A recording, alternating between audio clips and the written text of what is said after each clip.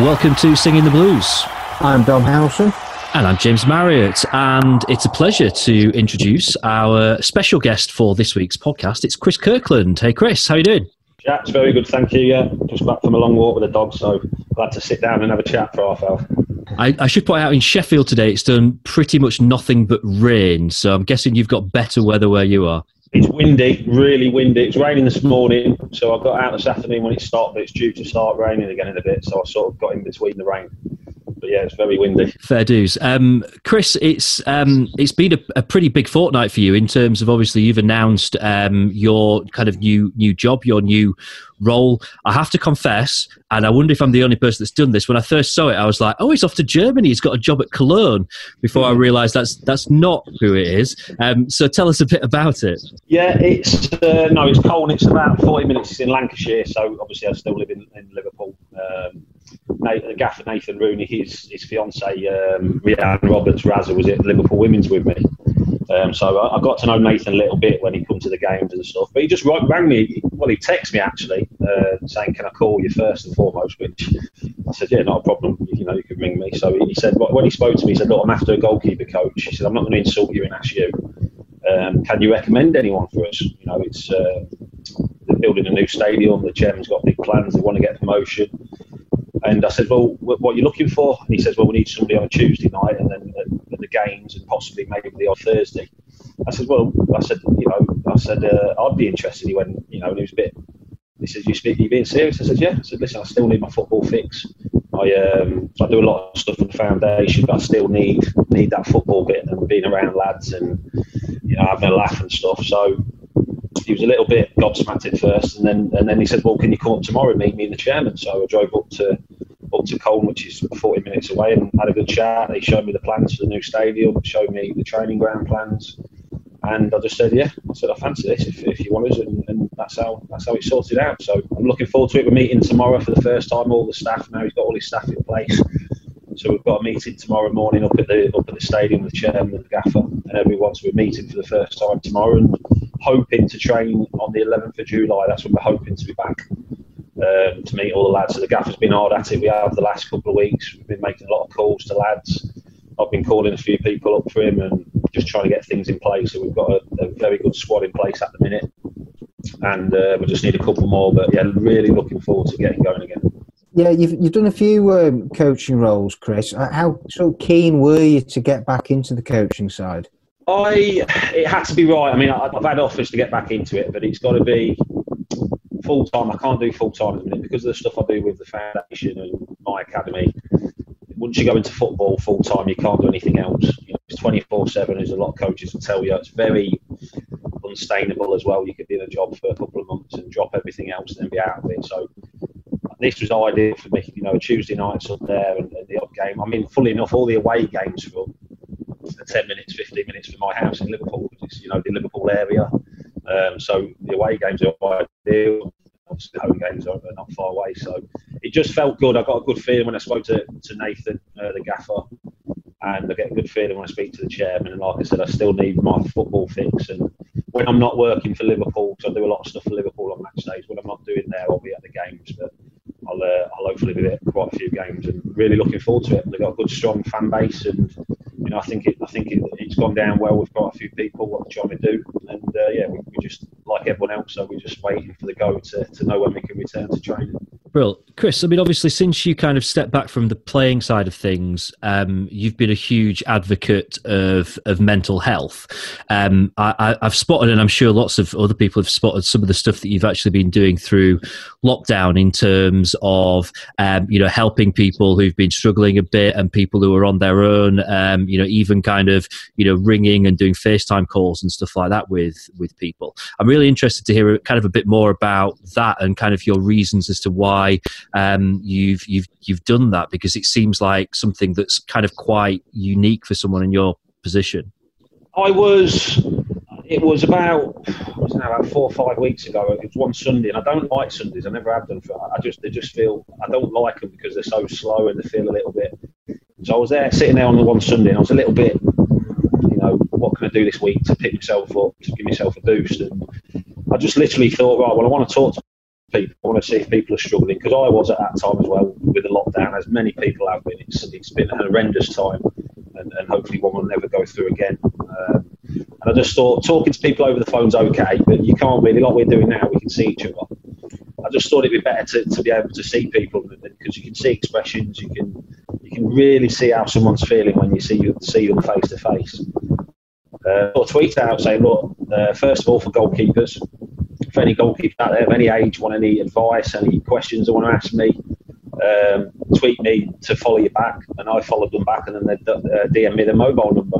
I literally called them up on FaceTime over a few weeks, and it was all sorts of lads, all ages. You know, the youngest was 4 years old, and the oldest was 61, a 61-year-old goalkeeper. Who actually lives just down the road from me. And I've been to meet him for a walk, obviously a social distance walk. And he's a brilliant chap, really nice chap. He's so I've been doing it all, and the questions they ask you are fantastic. They're brilliant. Some of the youngsters have got some great humour, and he really picked me up as well. Really, you know, I look forward to doing it. So I did it for about 3 or 4 hours a day for about 3 weeks, up to hundreds of keepers. And then I put a message out about people struggling with mental health, and when I put that one out saying I would call you, my phone just blew up. It was hard to see in a way, because the amount of people that were struggling and wanting to talk and asking, can I call them? You know, a lot more than I think there would have been if we weren't in this situation. So I just started calling them again, and then some of the calls were hard, really tough. You know, a lot of different circumstances, a lot of difficult calls, difficult, you know, people ringing up with real problems that I can help out with certain ones, but the ones that I couldn't really help out with, obviously I've passed them on to these charities and other services, try to guide them that way, sort of thing. Because yes, I've got experience with mental health, but obviously people suffer with it for different reasons, and some of the reasons are absolutely horrific. And so I've tried to help them and guide them by giving them advice on where to go to and people to call on them. But again, it's been great. Like I mentioned, the chap Harry, he lives just down in Waterloo in Liverpool, and a couple of weeks ago I drove down and we walked along the beach, obviously kept a distance from people, and just had a chat for a couple of hours. And I want to go down there next week and meet him again. He's on his own, he's stuck in Liverpool, his family's in Spain, he couldn't get back before the lockdown. So he's literally on his own in a flat, and spoke to him on the phone a few times, and I said, I'll come down and meet you. And went down, he was a brilliant chap, really cheered me up as well, just talking to him, even though he's in a bad situation. He just tries to see the positives and the bright side of everything. He'll be someone that I keep in touch with as well now. And that's it, Chris. For you, how important is it to try and help people with the experiences and everything that you've gone through, to try and pass on and give advice in the way you can? It is. It's part of therapy for me, I suppose, as well, because it's never going to go away once you have mental health. You know, you've got to be very lucky for it to just pass and never to have it again. I think everyone, you know, they say 1 in 4, which is rubbish. It's more like 3 in 4 people will suffer at some stage. Obviously, different types of depression or mental health, different stages, obviously. So for me, it helps me. I do a lot of stuff. I'm just about to start. It's not official yet, so I probably shouldn't say too much, but I'm just about to start with Liverpool Foundation, who do some amazing work in the community. They run 24 different projects, 8 of them on mental health, particularly. So before the lockdown, I was going into Old Course Prison in Liverpool with Jane. We were doing coaching sessions with inmates in there. Obviously not murderers, or just lads that had found themselves in prison, just done something stupid and just lost the way a little bit. So the club runs coaching courses, so we were going in there, but unfortunately when COVID happened, we had to stop going in. But they do some incredible stuff, during this time in lockdown. We've been doing a lot with the food banks and deliveries, and I mean the work they do is just. I mean, I had no idea how it all started. Was I went down to a local kick session on a Wednesday. Somebody asked me saying, "Look, can you just come down and say hello to some of the lads down there?" There was about 150 kids down there, so I went down, and I just thought that was it. I just thought they put sessions on for kids, just a couple of sessions a week, and this is what the foundation did, and it was all based around football. And I had no idea, so I kept going down there and kept going down, asked a few more questions. And then they got in touch saying, look, do you want to come in and have a little chat? and see what we do at the foundation. We'd love to get you involved.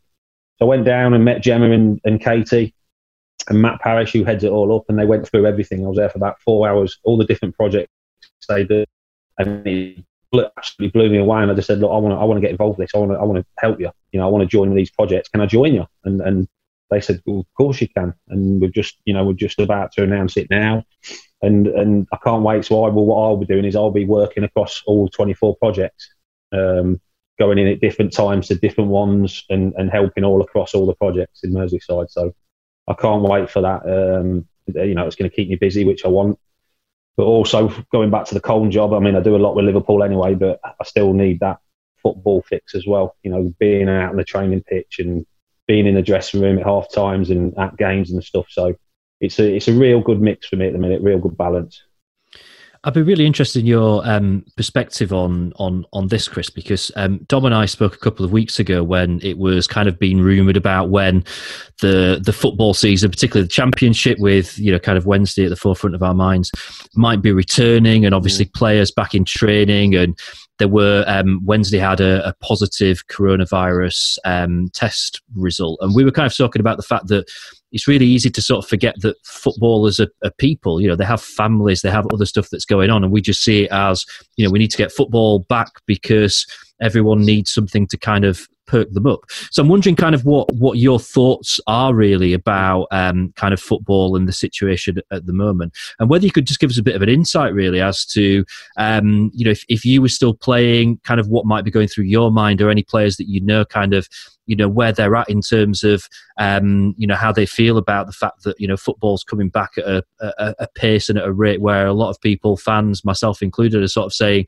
it just seems to be moving a bit too fast for my liking. It's a brilliant question, and whoever you ask, I think will probably have a different, you know, answer. For me, I think it's far too soon. I think it's the uncertainty still. You know, we heard obviously Boris last night. There's still a major uncertainty about this COVID-19. If it can strike again, if it can come back even stronger in the winter, and there's so many uncertainties. I mean, I totally understand this, and football's been my life since I was, like all of us, a lot of us, since I was a kid. And there's nothing more than I'd love to go to Anfield and you know, I was coming over to the Owls, back to Hillsborough. I was meant to be coming just before the lockdown to come to one of the games and do the half-time draw.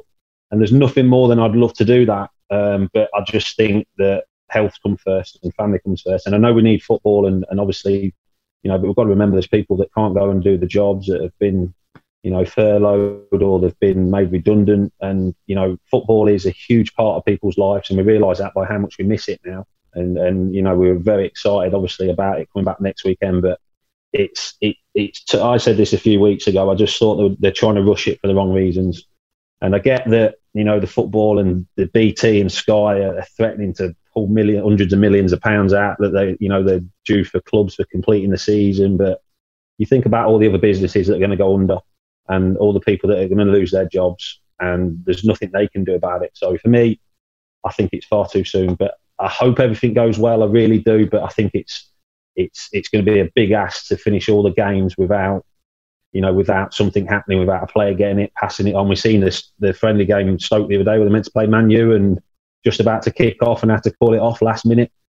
So I'd be amazed if there weren't games called off over the next 6 weeks. To get all these games, 100-odd games in the Premier League and then the Championship, to get all these games over 6 weeks, go ahead and nothing happen, I think it's impossible. And I just hope it doesn't, one of these players doesn't take it home to their family. Obviously, a lot of players are concerned. From that point of view, the players, they will be mightily concerned that they're going to catch something and take it back to the families. We know Troy's come out and said about he's got a very vulnerable 5-month-old, and totally understand where he's coming from. Because when you put things into perspective like that, it's just football.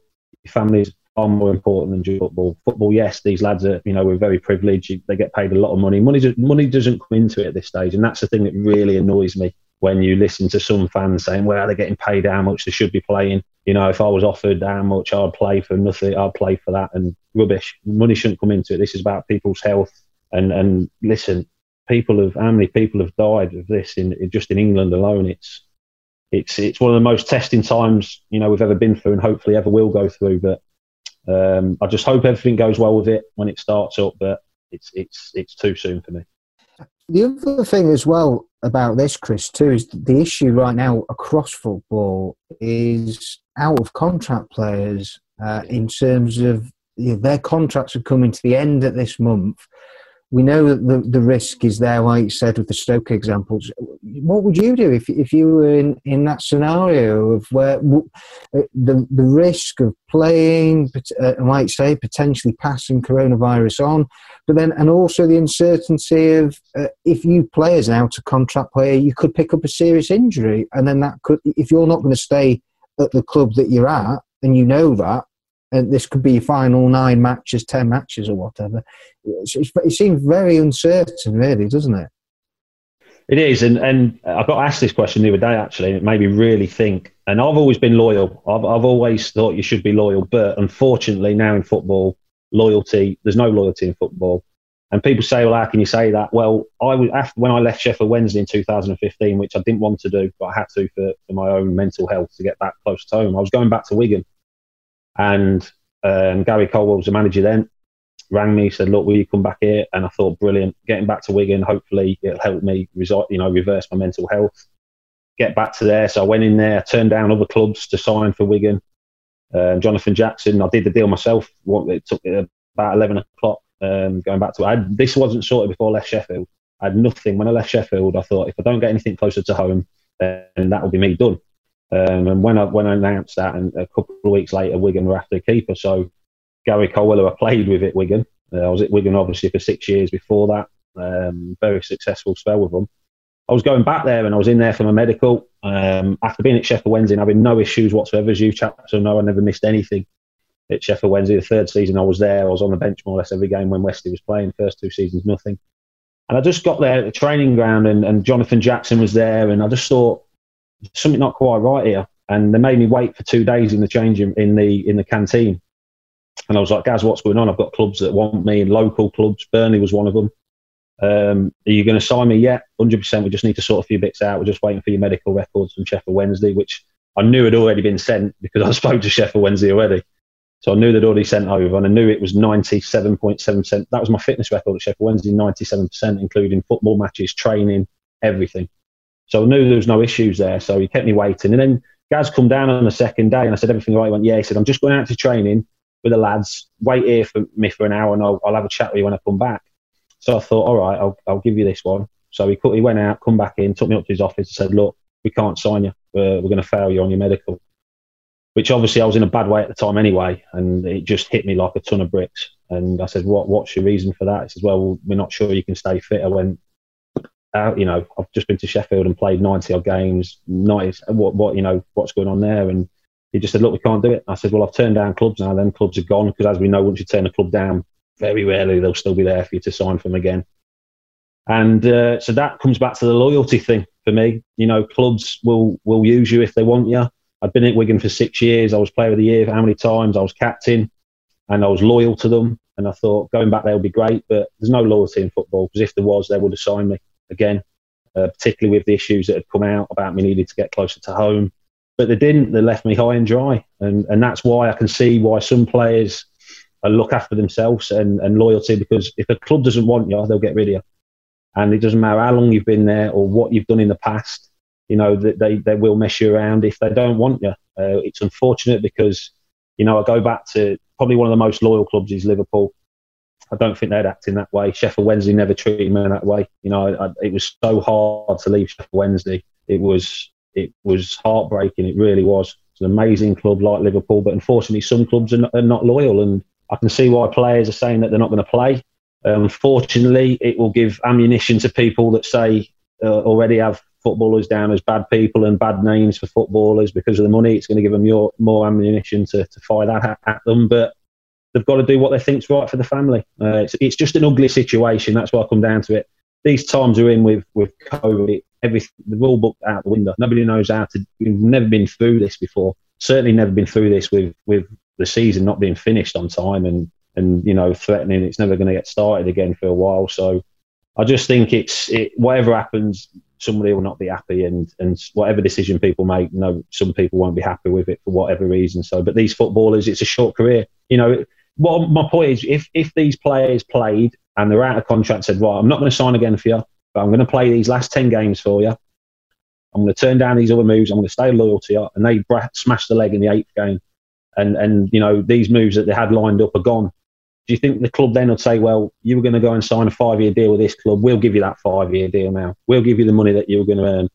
Wouldn't happen. Just wouldn't happen. So, and that's why these players are, and they have to think that way, because it is a short career. It's not nice. You know, I'm the biggest one for that. I just think loyalty should be in everything people do. Unfortunately, it's not. So it's just a nasty situation to be in.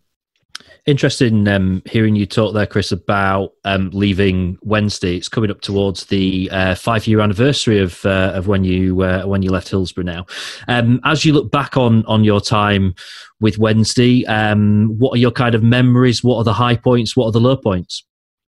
Great memories, really is. I mean, I said before, if it wasn't for the club and for the fans and the way it was as a club, I'd have left way before I did. You know, I'd have left after the first season. I'd have a chance to leave after the first season, but because of how much I enjoyed it, I wanted to stay. The fans are brilliant. It's obviously the history and tradition between Liverpool and Sheffield Wednesday, obviously not for a nice reason, but you know, the fans obviously have got tremendous respect for each other. And it's just a wonderful place. I loved it in Sheffield. I only stayed over for games, obviously, because I commuted. We stayed where I was in Liverpool, but it was just one of them places where the people at the club, you know, Lindsay, the secretary, all the physios, Smudger, you know, the lads, Ben 10, Ben 10's back there now. It was just a brilliant place. The dressing room as well were brilliant. But it was just one of them dressing rooms that you're lucky during your career if you have a great dressing room. And I've been lucky because I've had it a few times. Wigan the first spell, Preston was a decent one. But Sheffield Wednesday was a brilliant dressing room. Everyone got on great together. And we had a decent team. We were the first season, obviously we just stayed up, but the fans, though, I think were the biggest thing. I think, and one of the biggest things was Hyo silver lining. You know, when that was played before games, it just took my breath away every time, and it was hard. It was so hard to leave, but I knew I had to, and they had no idea, because obviously I kept things to myself, and I was in my training gear when I was going to sign again for the 15-16 season. We agreed a contract while we was away during the summer with Stuart Gray, and I went in the first day pre-season in my training kit, having all the tests done. But I'd still not signed the contract, and the contract was upstairs. Right, you've got to go and sign your contract before you start training, or else we can't let you train. So I said, okay. So I was walking up the stairs, sat down at the table with the gaffer, with the new gaffer then, Carlos, and pen in my hand, and I just froze, and I just said, look, I can't sign. I need to get back closer to home.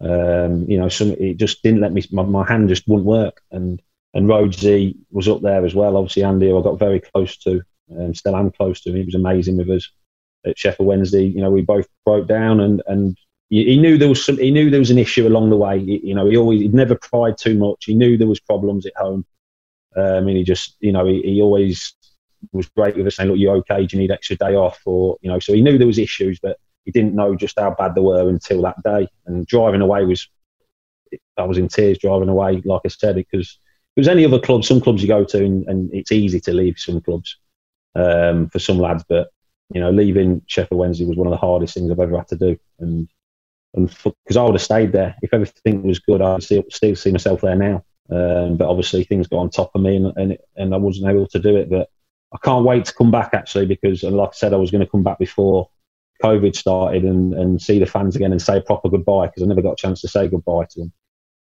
So I'm really looking forward to when football's back and fans can get back to the game. I can't wait to get back to Hillsborough. In your first 2 seasons, Chris, you played regularly. You won Player of the Year in the first season at Wednesday. And then in 2014 summer, Stuart Gray signed Kieran Westwood. How tough was that for you to go from being number 1 to number 2? To be honest, I was relieved, which is bad, because towards the end of the second season, 13-14, it was towards the end of it, my form dropped a little bit, and I couldn't concentrate on games properly. I couldn't wait for the whistle to go so I could get home, because I was anxious about being away from home, and my form dropped a little bit towards the end of the second season, and so the thought of being number, I thought, yeah, I can do that. I can be number 2. I can train. I can still help the lads. But I didn't have the pressure of having to play at the weekends, and it's something that you should never say as a footballer. But I was at that stage where it was actually a good thing for me, because I wouldn't, even if I'd have started the season, I don't think I would have kept my spot for too long, because it was so difficult to concentrate then, and particularly high pressure games for Sheffield. So it actually worked out better for me that Kieran did come in, because I didn't have the pressure of playing, which is bad to say. No, it makes sense. That it's really interesting to hear you kind of talk about it. You mentioned about how the dressing room was one of the best that you've kind of been in. Who were your kind of close allies back then, and is there anyone that you're still in touch with now? Well, obviously Sam Hutchinson. Obviously Sam's done a lot as well with the mental health, but he was great. Glenn Lovens, Atty, Koki. We just had Lewis Buxton. I could name everyone in that dressing room. I had no problem with anybody, and nobody in that dressing room had a problem with anyone else. Listen, you had your spat sometimes in training, but the gaffer let me and a couple of the other lads. Glenn Lovens was brilliant in the dressing room. He kept everything together, and I was sort of his left arm sort of thing. So there was no issues. It was just in the mornings, it's just laugh after laugh. Training was competitive in the right way. Sometimes things balled over on the pitch, but as soon as we got back into the changing room, it was all forgot. And it was just, that's it. Again, if the dressing room wasn't as good as it was, and I didn't enjoy the dressing room, I'd have left a long time before I did. So yeah, I've got nothing but respect for everyone. And the physio department there, because every club, in the mornings, the players go into the physio room, even if they're not injured, because that's the place to be. And obviously with Smudger there, and Dino before he left, and Ben 10, I'm in touch with Smudger a lot now. So it was just a brilliant place to go into and train. What was it like, Chris, working first of all with Dave Jones? It was Dave who signed you after the club had got promoted as well. So, and what were the sort of year and a half you had with him? What was he like? What was his managerial style? Well, obviously he had Stuart Gray with him. So obviously Stuart did a lot of the stuff anyway. Stuart's a brilliant coach. I mean, when Scott Parker took him back to Fulham, I thought masterstroke, because I think he's, for me, some, and Stu probably won't like me saying, but some managers are better off staying as coaches. We see it when they've been up before. Sammy Lee did it at Bolton. Some people are better off as coaches and when they step up to management, and Stuart certainly was with Dave. But Dave was just Dave. He didn't say much at times. He mumbled and grumbled at times. At his say, he didn't really get involved too much with training. He was obviously out there all the time, but he didn't take many sessions apart from when he really felt he needed to. But yeah, I mean, listen, I was always be grateful for him to taking me to Sheffield Wednesday. And, he didn't promise me the number 1 shirt when I went there. He said, obviously, because Steve were there and Weaves, said, you've got to work for it. And, I wasn't guaranteed a spot at all, but everything just clicked. When, my first day training, everything just clicked. And yeah, couldn't wait to get started there. You mentioned Stuart Gray in there. What was it like? Obviously, things changed. Stuart Gray then did make that step up and became the manager. He's someone that there's always been a big debate among the Wednesday fan base about, because I think we all feel that with the resources he had, Stuart Gray probably overachieved in his time at Wednesday. But maybe it wasn't the most kind of attractive and fast flowing football that we've ever sort of seen. So what was it kind of like working under him, and what was he like on the training ground? Great man. I think you speak to any of the lads that played with him, nobody had an issue with him. You could go and see him, you could talk to him, and we loved playing for him. We really did. He was pretty similar in his style to Brucey when I was with Brucey at Wigan. Wanted to have a solid defence, and but he wanted to try and play football, but it was difficult at times on the Hillsborough pitch. As you know, it at the best of times it wasn't a great pitch, which makes things difficult. But yeah, listen, I've seen him a few times since, and he was a great man, real great man. He was kept the lads together, let us deal with it ourselves, stepped in when he needed to, which was very rarely. I remember once, I think, when he had to step in when something happened at the training ground, and we had to go and get him for it. But he was just, and as a coach, he was brilliant. And like I said before, that's why Scotty Parker's took him to Fulham as his coach, because he's brilliant and his sessions were great, and no issues whatsoever with him. Do you think he was hard done by, Chris, really? That, as James touched on before, he didn't ever have the money, the resources at Wednesday, and then the chairman came in in 2015, but Carlos took over from Stuart. Do you feel that it was a bit hard done by, really, not to get a shot? Yeah, I was surprised, I must admit, because I thought he'd done well. But it all comes down to what players you can get in and what money you're given. And, and then, as you said, Carlos come in then. But I thought it was very harsh when he did get sacked for Carlos. But listen, we spoke about it before. There's no loyalty in football. And when your time's up, your time's up. Listen, he'll always be involved in football. When you talk to people, Stuart Gray's name always comes up, because he's got a lot of respect in the game, and rightly so as well. And he'll always have that. So he'll always be involved in football because there's a lot of people know just what he's about and what he can bring to a club. Chris, obviously, your time at Wednesday, you won countless man of the matches. I think you were player of the season as well, and there were some great moments in there. Rightly or wrongly, there probably is one moment that for most fans kind of stands out, and that was the incident against Leeds in that Friday night game. When you kind of look back upon that, what do you remember about that? How do you feel about that? And how did that affect you, that incident? It was, leading up to it, we thought that game, obviously we knew it was on a Friday night, we were just thinking this is going to be hostile.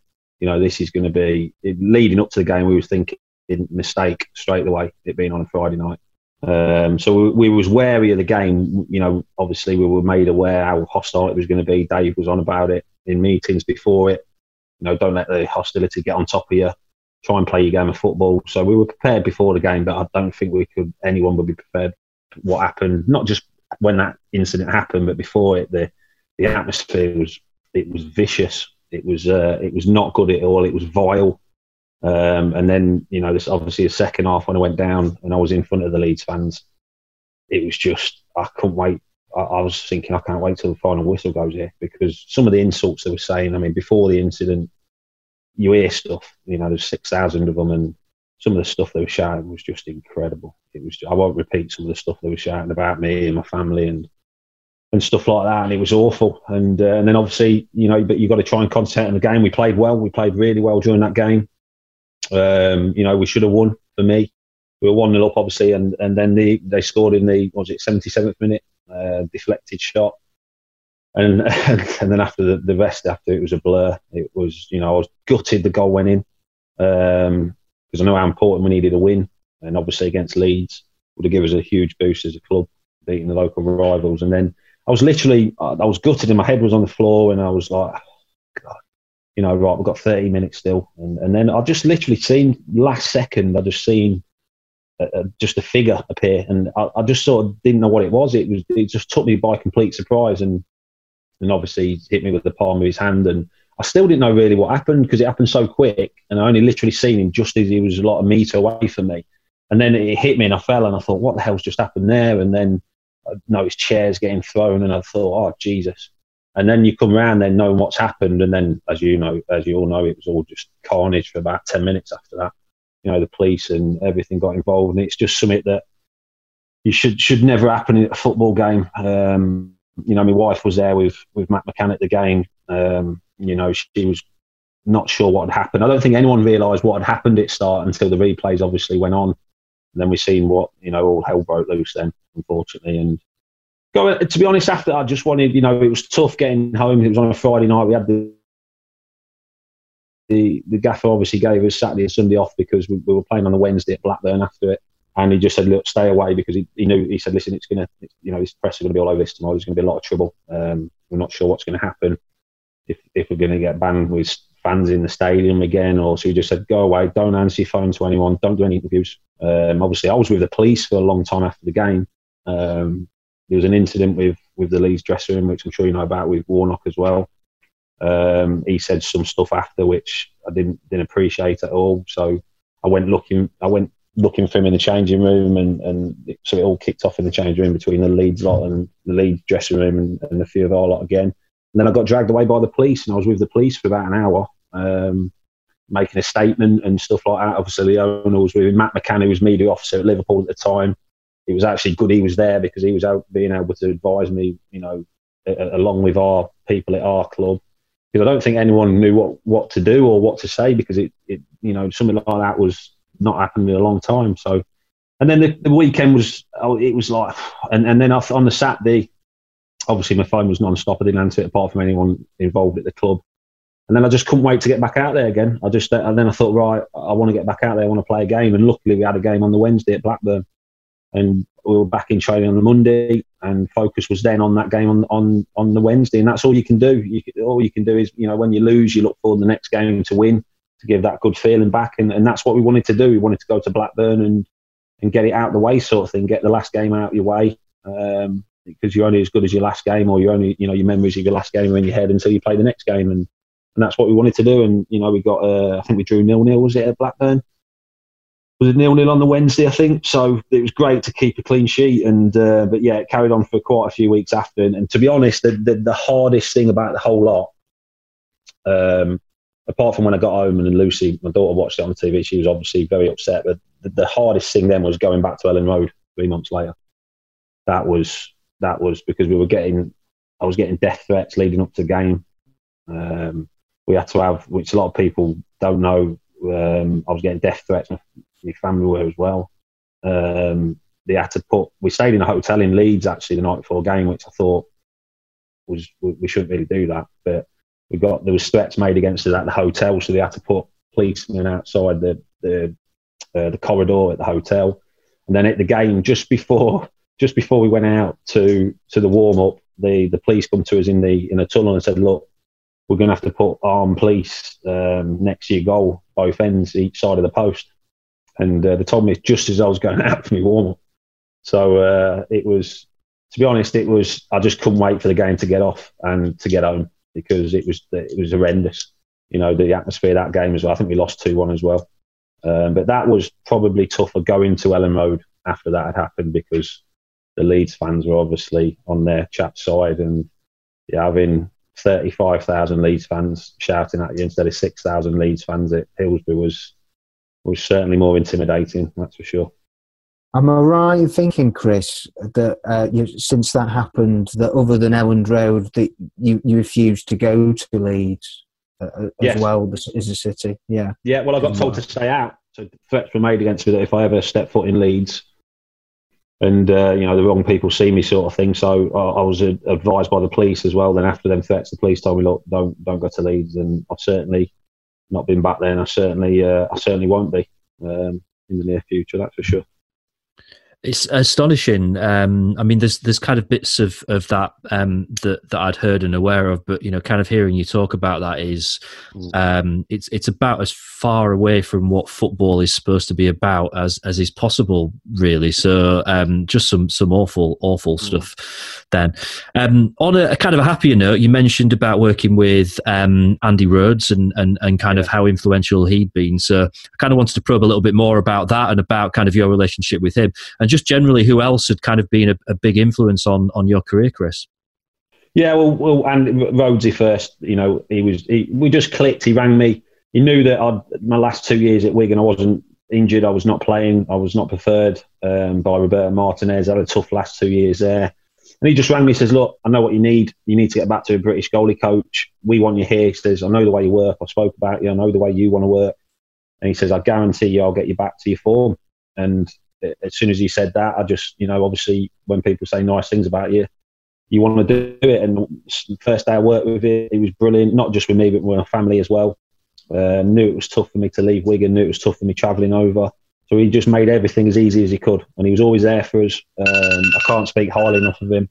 He was always there for us. And, during my 3 years there, if it wasn't for him, then things would have been a lot different and I probably wouldn't have been there. But still keep in touch with him now. I spoke to him the other day, actually. So we're going to meet for a game of golf next week.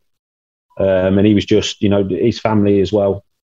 He was just amazing with us, and very lucky to have him as my goalie coach. The biggest one before that's really started my career and set my career path was Oggy at Coventry, Stevie Griswich. He, I used to train with him when I was 15 on a Wednesday night at the training ground while he was first team keeper, and we just struck up a bond. I was in awe of him straight away, and then obviously when I was in the youth team, I used to watch him train with the first team. I used to sneak over and watch him and just watch the way he was around the place, the way he talked to people. the way he spoke with respect to people. And obviously then he was the hardest working trainer I've ever seen in my life. He was out there first, he was lasting every day, and then he was in the gym, and I thought that's the way you have to be, and that's the way I took on, from an early age. I thought this is what I need to do to make it as a footballer. So still speak to Oggy all the time now. When I left Coventry to go to Liverpool, which was hard again because I was playing, I didn't want to move from my home. But Oggy knew I was a Liverpool fan, and he was at the stadium when the bid come in, and he come in to me and said, "Look, we don't want you to go because I know you're a massive Liverpool fan." He says, "You're too good for Coventry." He says, "Go up to Liverpool and be England's keeper." And I still speak to him all the time now, and he's a special man. So I've been lucky. I've had some brilliant people along the way, but he started it. He really set me on the path for a good career.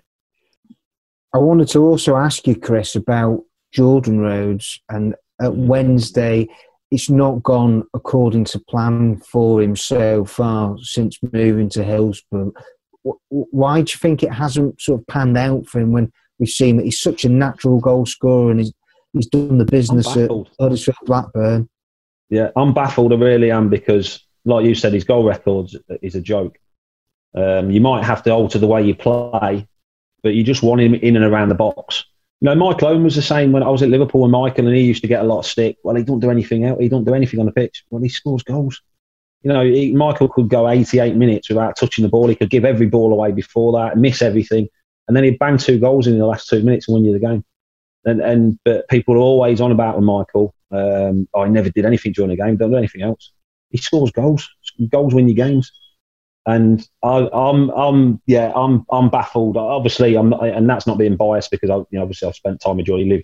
When I lived in Liverpool, when we moved there, he lived 100 yards away from us, just up the road when he was at Blackburn. So, but I'm baffled. Yeah, for me, any team, if I was a manager, I would build my team around a goal scorer, definitely. And if you have to sacrifice other bits and bobs, then you have to do that. But yeah, he's a natural goal scorer. He just needs to play, and you need to play to the way his strengths, and that getting him in around the 18-yard box, getting him in around the 6-yard box. You don't want him dropping off on the halfway line or linking up play 50 yards from goal, because that's not what he's about. He's about goals. And I'm sure whether it's, hopefully he can get back in at the Owls team. If he's not there, it'll be somewhere else, and he'll be banging in the goals again without a shadow of a doubt. You don't lose that. You never lose that. Goal scorers will always tell you that. You just get a little bit slower sometimes, but you never lose the knack of getting in the right place or putting the ball in the net. We touched earlier on that it's coming up towards 5 years since you left Wednesday, and it's certainly been an eventful 5 years in Sheffield Wednesday land. Almost returned to the Premier League, a couple of brushes with the wrong end of the table, and find ourselves in this really weird position now where third at Christmas, and then forms kind of dropped off a cliff, EFL charge hanging over them. What's your kind of take on how things are right now and how things have changed over the last few years at Sheffield Wednesday? Well, listen, they should be in the Premier League, without a shadow of doubt. The fan base, everything like that. You talked about the playoff final, which was heartbreaking, and then that knocked the stuffing out of them, I think, for the season after. And I just hope they can get back up. I really do, because they deserve to. The fans deserve it. The club as a whole, with the tradition, everything like that. It's the ground is one of the famous old grounds that you go to now, where it's none of these. You see all these major stadiums go up now. For me, the old stadiums will always be the best, and I just hope they can get back up, and I'm sure they will. At some point, the fans just need to stay behind them, which they always will. That'll never be in doubt. The fans will always be there, and I just hope they can get back up. But a lot of things, like you said, a lot of things can happen in clubs. Managers go. We all know about the trouble with the owners and the investment and the rights and all that. So there's been a lot of stuff happens, but that happens at a lot of clubs as well. You've just got to knuckle down. The most important thing is what happens on the training pitch and the pitch on match days, and that's what they've got to focus on. Let everything else behind the scenes. Let the people that deal with that. You can't affect things on the pitch and in the dressing room. You've got to let the lads get on with it, and I'm sure they'll get. I pray they get back up. I really to see them back up in the Premier League. What do you think is going to be the key for them, Chris, to be successful in the Championship? Is it all about consistency for you and stability as much as anything? Yeah, like I said, all the stuff that's gone on off the pitch, you can't let that affect it on the pitch, because that'll get you nowhere at all. So let the lads get on with it, let the manager get on with it. You know, back him if he wants to bring players in. You know, back him, let him bring players in. But you've got to purely focus on the football. And you know, they've been close a couple of times over the last 5 years, very close, which is agonising. But they'll do it again because they're such a wonderful club. And like I said, the fans, you know, they go in their numbers, and it just you need luck as well. By the way, you need luck as well. We've seen that in the player final. You need to have that luck as well, and I'm sure eventually they'll get back up, and I hope it's very soon, because I'd love to see them. There's nothing more I'd love actually than to go and watch Liverpool play at Hillsborough and to see Sheffield Wednesday come to Anfield. And I hope I get to see that in the next couple of years, which would be brilliant.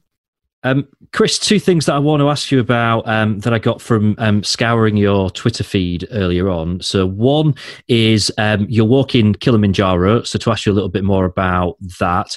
And the other is, are you aware that you've actually tweeted more about Take That in the last fortnight than you have about Kilimanjaro? Yeah, I have. And to be honest, I was listening to it on the walk this afternoon as well. Do you know what? I love cheesy music. Always have. I'm not going to say sorry for it at all. Love all the old bands.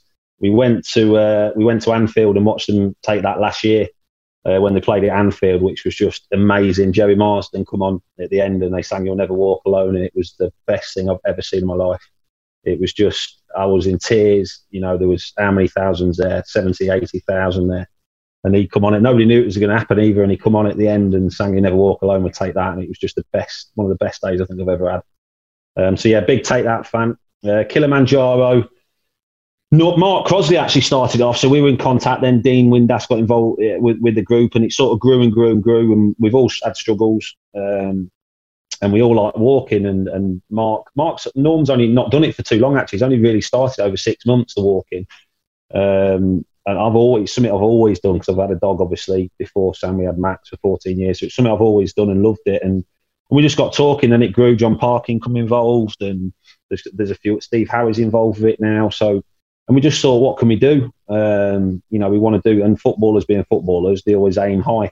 And we just said, right, why don't we climb Kilimanjaro? We talked about Everest, but then we thought, no, we don't. That's probably a little bit too far. So why don't we do Kilimanjaro first? So, you know, we talked about it and we said, right, we're going to do it, because we talked about it for a little bit, and we said, right, are we actually going to do it? And we all agreed. And then the ball's right in motion now, so everything's just nearly sorted out. We've agreed when we're doing it. It's going to be 13th of July next year, so it's all just about to get booked. There's going to be about 25 of us doing it. There's a couple of spaces that we're just waiting on people saying yes to. Simon Jordan's doing it from TalkSport. Darren Farley's hopefully doing it from this end. We're still waiting on a few ladies to see if they can do it with us as well. And it's something that we can't wait for. We have a Zoom meeting every Sunday, every 2 Sundays, just updating about the badges. We've got the badges just come out now as well. That's going to be on all the walking gear that we're going to get. You've seen Norm's walking's brilliant. His hats, the caps are coming out. We've actually got an official badge now, which is brilliant. And it's called Watch, which is Walking and Talking Charity Hikes. And it's just blown up. We didn't realise how big it was going to go. And we're hoping to raise... We were going to do it for mental health charities, because we talked about this before COVID-19, and we were going to do it for mental health charities. But obviously, we've all seen what unbelievable job the NHS has done. And our close friend, Donna, who's Leona's best friend, who grew up from kids, she's a matron at a hospital in York, and we know what work she's done, and all the NHS people. So we're going to do it now, and we're going to split it between the NHS and mental health charities. So we can't wait. We're all out walking, obviously training for it. It's a long time away. You get a programme 6 months before. So the company who we're using are the ones that did the Gary Barlow, the Comic Relief one. So we're using their same company. So they plan it all out for you. When you get there, all the tents and everything, you know, sleeping out. The actual walk's 8 days. So it takes 8 days for the route we're going to do to get to the top. The last 2 days are meant to be extremely tough. I think the last day then it's a 14-hour trek you do, but the altitude obviously is it can affect people. So I think we've got someone in the group that did it 10 years ago, and I think there was 20 of them, and 7 didn't make it to the top. They had to turn back. So it's not going to be easy at all. So we know that a few of the older lads, should have put it, that are not in great shape at the minute, that are in the group, are panicking a little bit. So they're having to put extra miles in already before we start the programme. But it's something we're all looking forward to. It's given us something as well, because a lot of the lads in it have obviously struggled with mental health, and it's given us all a real focus now, and the Zoom meetings are certainly entertaining, especially with Dino on them on Sundays and Parky. So, but again, we look forward to them, and yeah, there's going to be loads more updates. The website's just about to get up and running now. Norm's just nearly sorted that out. So, whenever any of us on the walk, the 25ers, do anything on our own Twitter, then it goes straight onto this website. So this website's nearly up and running now. We're getting a bank account set up for when we ask for donations and stuff for NHS and everything like sponsorship. So. But we've not been able to get into the bank to sort that out, obviously, with the situation. So that's the only thing left to do now. Near enough everything else is ready to go. And how much are you looking to raise, Chris, in total? As much as we can. I mean, we set it low because we didn't want to... So we set it, I think we're saying $250,000, but we're all doing stuff already that's like Norm's doing the hats, Parky shaved his head and he's raised nearly $3,000. Norm's raised nearly 10 grand, I think, from the hats. We've got events coming up, golf days in Sheffield, Doncaster. There's a football match at Doncaster. There's comedian night. So we're hoping to, I've got something happening in Liverpool. So we're hoping to raise as much as we can. And then, listen, I think hopefully, we can get over that, over 250k. I think we will do. Brilliant. And if anyone does want to find out any more about that, or kind of donate or sponsor or anything like that, how's best to go about? We can't accept any money at the minute. But that'll be sort of January. I would have thought that when it's all, when we're getting close to it. But just keep following me and Norm at Big Norm's on Twitter, my Twitter at Chris Curtin 43, Parky's Twitter, Dean Windas's Twitter. Just keep following up. Then eventually, in the next couple of weeks, it'll be called Watch. Watch will be on Twitter. And then there'll be a website as well, linked to everything then, to all of us. Like I said, anything anyone does, it goes straight onto that. And there'll be every information that people need will be on it. Brill, sounds great. Chris, it's been an absolute pleasure. Great to chat to you. Brilliant to kind of reflect on the good times and obviously some of the more difficult times during your time at Wednesday as a Wednesday fan. As much as you felt you didn't get the chance to say goodbye to us, I think we kind of felt that we didn't get the chance to give you the send off that you deserved after a couple of fantastic seasons at Hillsborough. So thank you for being such a loyal servant to the club in your time that you were there. The best of luck with everything else that you do, good luck with Kilimanjaro. I'll keep an eye on the progress for that. Thank you. Yeah, and hopefully, like I said, before we do that one, I'll be back at Hillsborough and I can say a proper goodbye. I'll come to one of the games, and that's what I really want to do. Because, like I say, it's tough when you get a connection with a club and you leave under difficult circumstances. You don't get a chance to say goodbye to people. So I can't wait to come back to Hillsborough, and hopefully it'll be soon. Brill. Chris, thanks for your time. Chaps, take care.